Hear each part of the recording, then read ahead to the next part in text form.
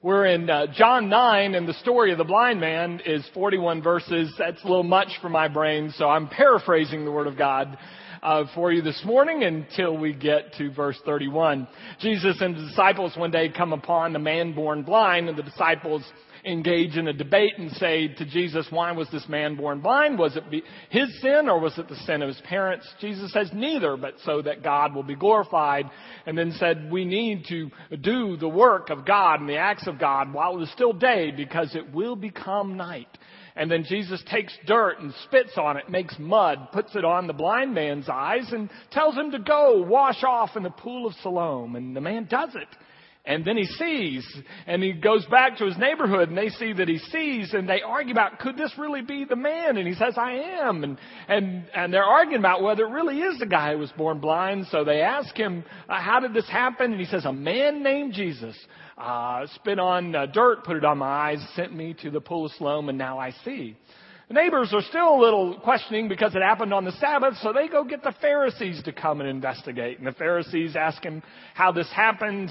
He describes it, and they said, well, what do you think of this man, Jesus? And he said, well, he's a prophet. And then they go and they send for his parents to do some further certification and making sure they know what happened. They say, is this your son? Was he born blind? What happened to him? And they said, he is our son. He was born blind. But as to what happened to him, we're going to let him speak for himself. He's of age. You can ask him. And so the Pharisees begin to quiz him again and debate whether a man of God would really do something like this on the Sabbath. And so finally in this debate, the man says to the Pharisees, this is remarkable that you wouldn't know who this guy is. And then he picks this up in verse 31. For we know that God does not listen to sinners, but he does listen to those who do God's will.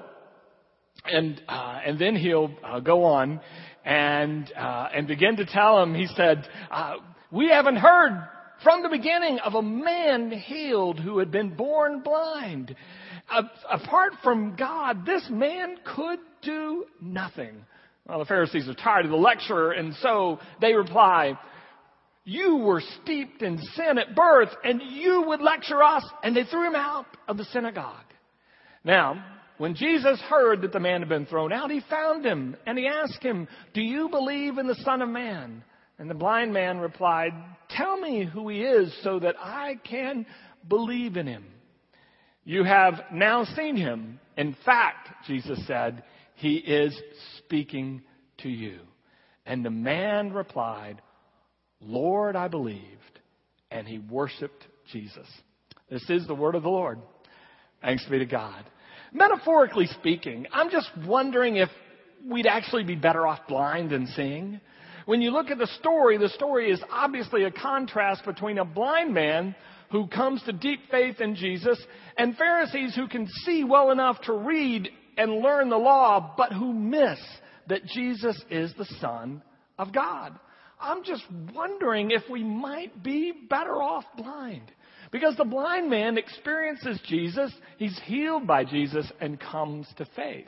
Now, there are several things that interest me about this. The first one is, if you'll note, the blind man doesn't believe in Jesus right away. And so if people tell you that you don't have enough faith to get healed, you can point out to the blind man who didn't have any faith. And in fact, after Jesus healed him, he said, well, this man named Jesus, that's all he thinks of him. But then his faith grows as we go throughout the story. Another interesting thing of the story is this guy's blind, so Jesus puts mud packs on his eyes and tells him, go wash off in the pool of Siloam. Well, that's not 10 feet away. The guy's got to go on a trip to wash off his eyes so that he could be healed. I wonder if Jesus was trying to teach the blind man and all of us that healing, health, wholeness, sight is always a journey. That it really takes place in stages. And most of the miraculous things that God does in our life don't necessarily happen instantaneously, but they get started in us and they grow over time. And we can watch it grow in this man. If you read the story closely, this is real fascinating how this man changes the way he talks about Jesus. So they asked the blind man who did this, and he said, a man called Jesus. Later, the Pharisees are arguing with him, and they say, well, who do you think he is? And they said, Jesus is a prophet, the man says.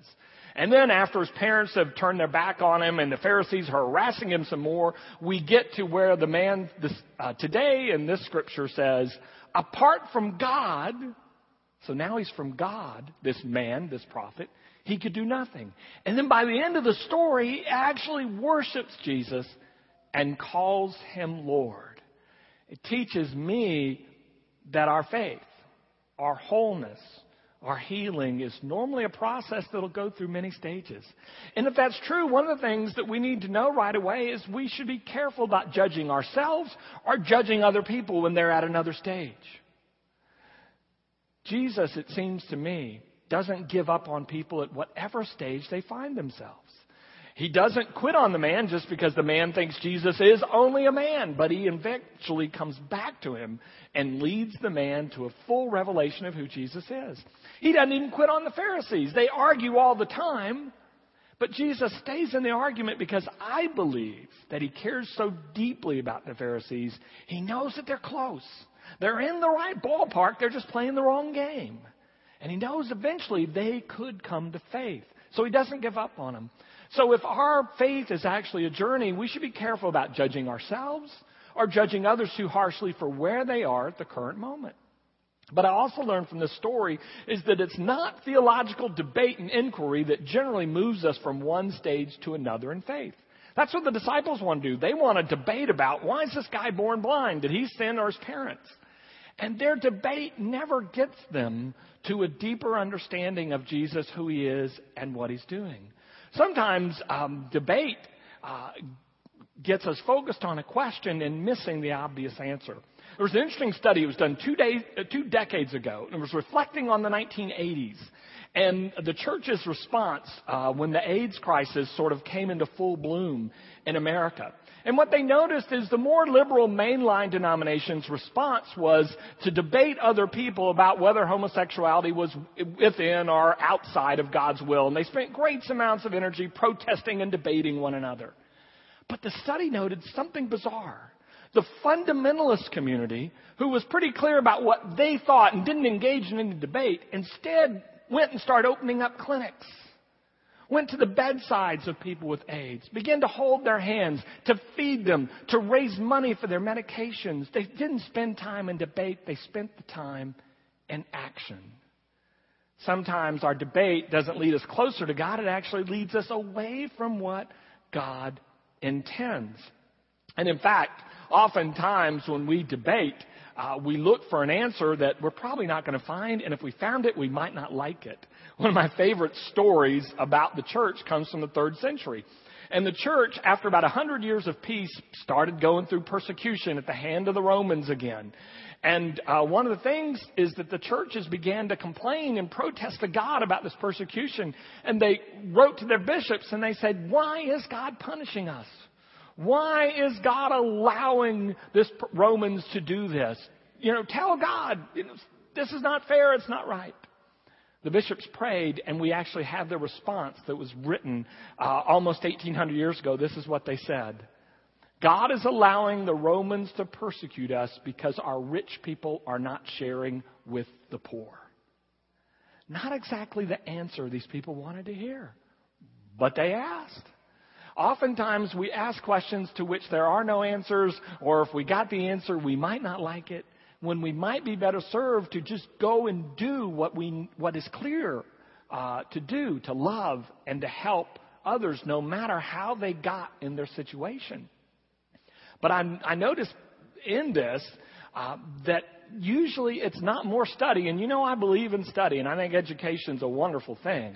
But that usually it's not study that fuels our growth from one stage to the other. One of the things that you may have heard about in this church, a number of us are going through a discipleship process called faith walking. And one of their main tenets is information never changes anyone. It is experience that changes them. So you and I can read and study about prayer all day long, but if we never pray, we're never changed. We can debate theologically and look up all the biblical texts on healing. But unless we participate in praying and asking others to pray for us in healing like Fran and her family did, we won't experience what God is doing. It's the experience that changes us, not the information. Well, that raises the question, well, how does God change us through experience? Well, here's the answer I get from the scripture this morning. You might not love it, but I think it's there. The way God changes us and grows us and heals us more than any other way is through obstacles, persecution, and suffering. C.S. Lewis said decades ago that pain was God's megaphone. When we're hurting and struggling, God gets our attention in ways that God can't get it when we're so well off that we can afford to debate each other about those who aren't well off. But when obstacles actually come into our life, God may begin to speak to us in a new way. Look what this man goes through. He faces all these obstacles. First one is Jesus. I mean, Jesus heals him and then ditches him. Jesus is gone. And here's this guy trying to explain to his neighbors, this really is who I am. I really was the guy born blind. And then he runs into the Pharisees. And then his parents basically turn their back on him. Then he runs back into the Pharisees. Finally, they throw him out of church. But with each round of suffering and facing an obstacle, the man's realization about Jesus grows. At first he says nothing, and then they said, well, how'd this happen? He says, the man Jesus. Then he goes to the prophet Jesus, to this Jesus must be of God, to finally he calls Jesus Lord. There's something about our struggles that teach us about God in ways that when we are sailing through life, we could never experience God in the same way. There's a clarity that comes to us in the midst of our pain and in the midst of our difficulties. You've heard the old saying that goes, people don't change so much when they see the light as when they feel the heat. There's something about the difficulties that move us closer to Jesus and away from reliance on our own self. And so that God can initiate a process of growth in our life, but oftentimes God's going to allow the Holy Spirit to use obstacles for that growth to take place. And the last thing I didn't tell you about this morning is the last few verses, I think is perhaps to me the most important point of the story today. The story ends with Jesus telling the blind man about sight and blindness, light and dark. And the Pharisees are overhearing and they said, are you calling us blind? And Jesus said, if you didn't say that you could see, you would not be sinners. But since you claim to have sight and are really blind, you are sinning.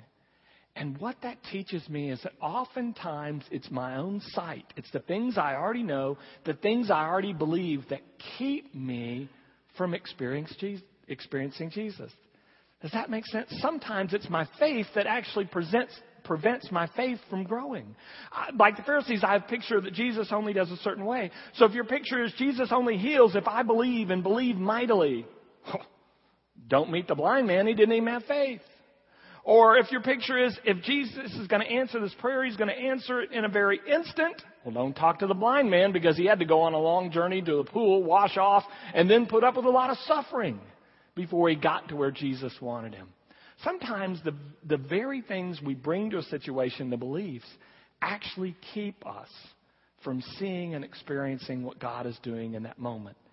It is my sight that often blinds me to what God is wanting to do. It's the box I put God in that prevents me from seeing the wideness and the larger workings of God. I experienced this in a significant way for me. A couple weeks ago, I was flying from Columbia, South Carolina, back here. And when I got on the plane, I looked at my boarding pass, and even though I had reserved and asked for the aisle, they'd give me the window. So there's a woman already in the aisle seat that, of course, by rights was mine. And she says, excuse me, it's hard for me to get up. You know, I have some difficulty. That's why they gave me this aisle seat. And so I'm thinking, well, all right, that answers that. So I go and I sit by the window thinking, gosh, I hope I can make it without having to get up. And disturb everyone. So I'm kind of focused somewhere else. And then another woman comes and sits between us. And the woman on the aisle who has the mobility issues says to her, as soon as she sits down, she says, I have been praying that God would send the person who needs me the most to sit right next to me. And I'm saying, thank you, Jesus, for that window seat. And then she launches in about how God answers her prayers, and she's getting to do something special she's been waiting a decade to do, and that she was so grateful to God. She said, "Send me whoever needs me, God." And so she says to the woman, "I know that God has something special for you that I'm going to give you." And she starts lecturing the woman for, well, the whole time we're taxiing and takeoff. And then finally, the woman in the middle, who's very gracious about the whole thing, says that the reason she's traveling to San Antonio is because of the sudden death of a loved one the day before. And she's going to inform her children about that death and take them back on the plane with her. And the woman says, "Oh, it'll be all right. 21 years ago, my husband died, but God has just made it all right. Everything was fine. Honey, you just pray, and I'll pray, and it's all going to be fine. Don't worry about it." And I'm sitting there about to crawl. If I can get that window open, I'm out. And I'm thinking, I don't think that's how God works here at all. But you see what happened? The woman's sight on the end about who God is and how God works prevented her from really hearing the pain that the woman in the middle was in, who had suddenly found out and now was going to have to tell her children that their father was dead. And she missed it. "Oh, honey, just pray." And here I am. I'm over there thinking there's another way to do this, but I'm thinking if I say what I think will be most helpful, the woman on the end, there's no way she's going to ever receive that, and she's going to go nuts. And we're going to have a full-fledged theological debate right here in the plane, and I hate those. You want a plane debate, you call Scott Hare. I don't want that. But what I saw is, and a friend of mine in my faith walking group, Jamie Patterson, helped me see that I was projecting onto the woman at the end about what she could and couldn't receive from me, so I never even offered it. Likely as not, she might have said, "Well, I hadn't thought about that. God really could work that way." Or maybe she would have said, "No, that's not right." But the person sitting behind us, who's probably heard the whole thing, would have said, "Yes, I think that's so." I don't know. Because of what I thought I knew about the woman, I never said a thing. And I thought, well, when we get down to baggage, I'll share with the woman and sitting next to me about how I think God is here and could I pray for her. And I know this must be difficult. So that was my plan, because I knew that'd be a good way to do it. And she carried on, and I never saw her again. She never went down to baggage. Both of us missed it. The preconceptions that we brought about our faith caused us to miss what God would have us to do. And that woman, in her hour, perhaps of deepest need, was really left not touched in a way I believe that God would have her touched. Sometimes it's my sight that really makes me blind. Richard Rohr talks about it this way in a wonderful book called Falling Forward. He talks about the problem they ran into in Japan with returning soldiers from the war who had fought, of course, with such duty to their country for a number of years. And when they came back to the village, they didn't know what to do. How do you be a soldier in a village when the war is over? And the village didn't need them to be soldiers. The village needed them to be husbands and fathers and community servants, and they needed other things. So finally they came upon this plan. And when a soldier would come home, the village would come out and praise the soldier mightily and thank them. Very effusive praise about their gift to country and to the community by serving in the war. But then when that was over, then they would say to the soldier, "But we no longer need you to fight. Your community, your country needs you here." And they would talk to them about the kind of citizens they needed them to now be in the village. And Rohr says he's learned to characterize that in his work with men by calling that discharging your loyal soldier. Basically, he said there's a way of living and acting that has got you this far in life, but it probably can't carry you on to the next place in life. What you believe, what you have seen about God has gotten you to where you are in this point, but it may actually blind you to what God wants to do with you in the future. It could actually be that my sight has made me blind to God, and that the best thing I could do is admit my blindness to God, open my eyes, and see what He wants to show me.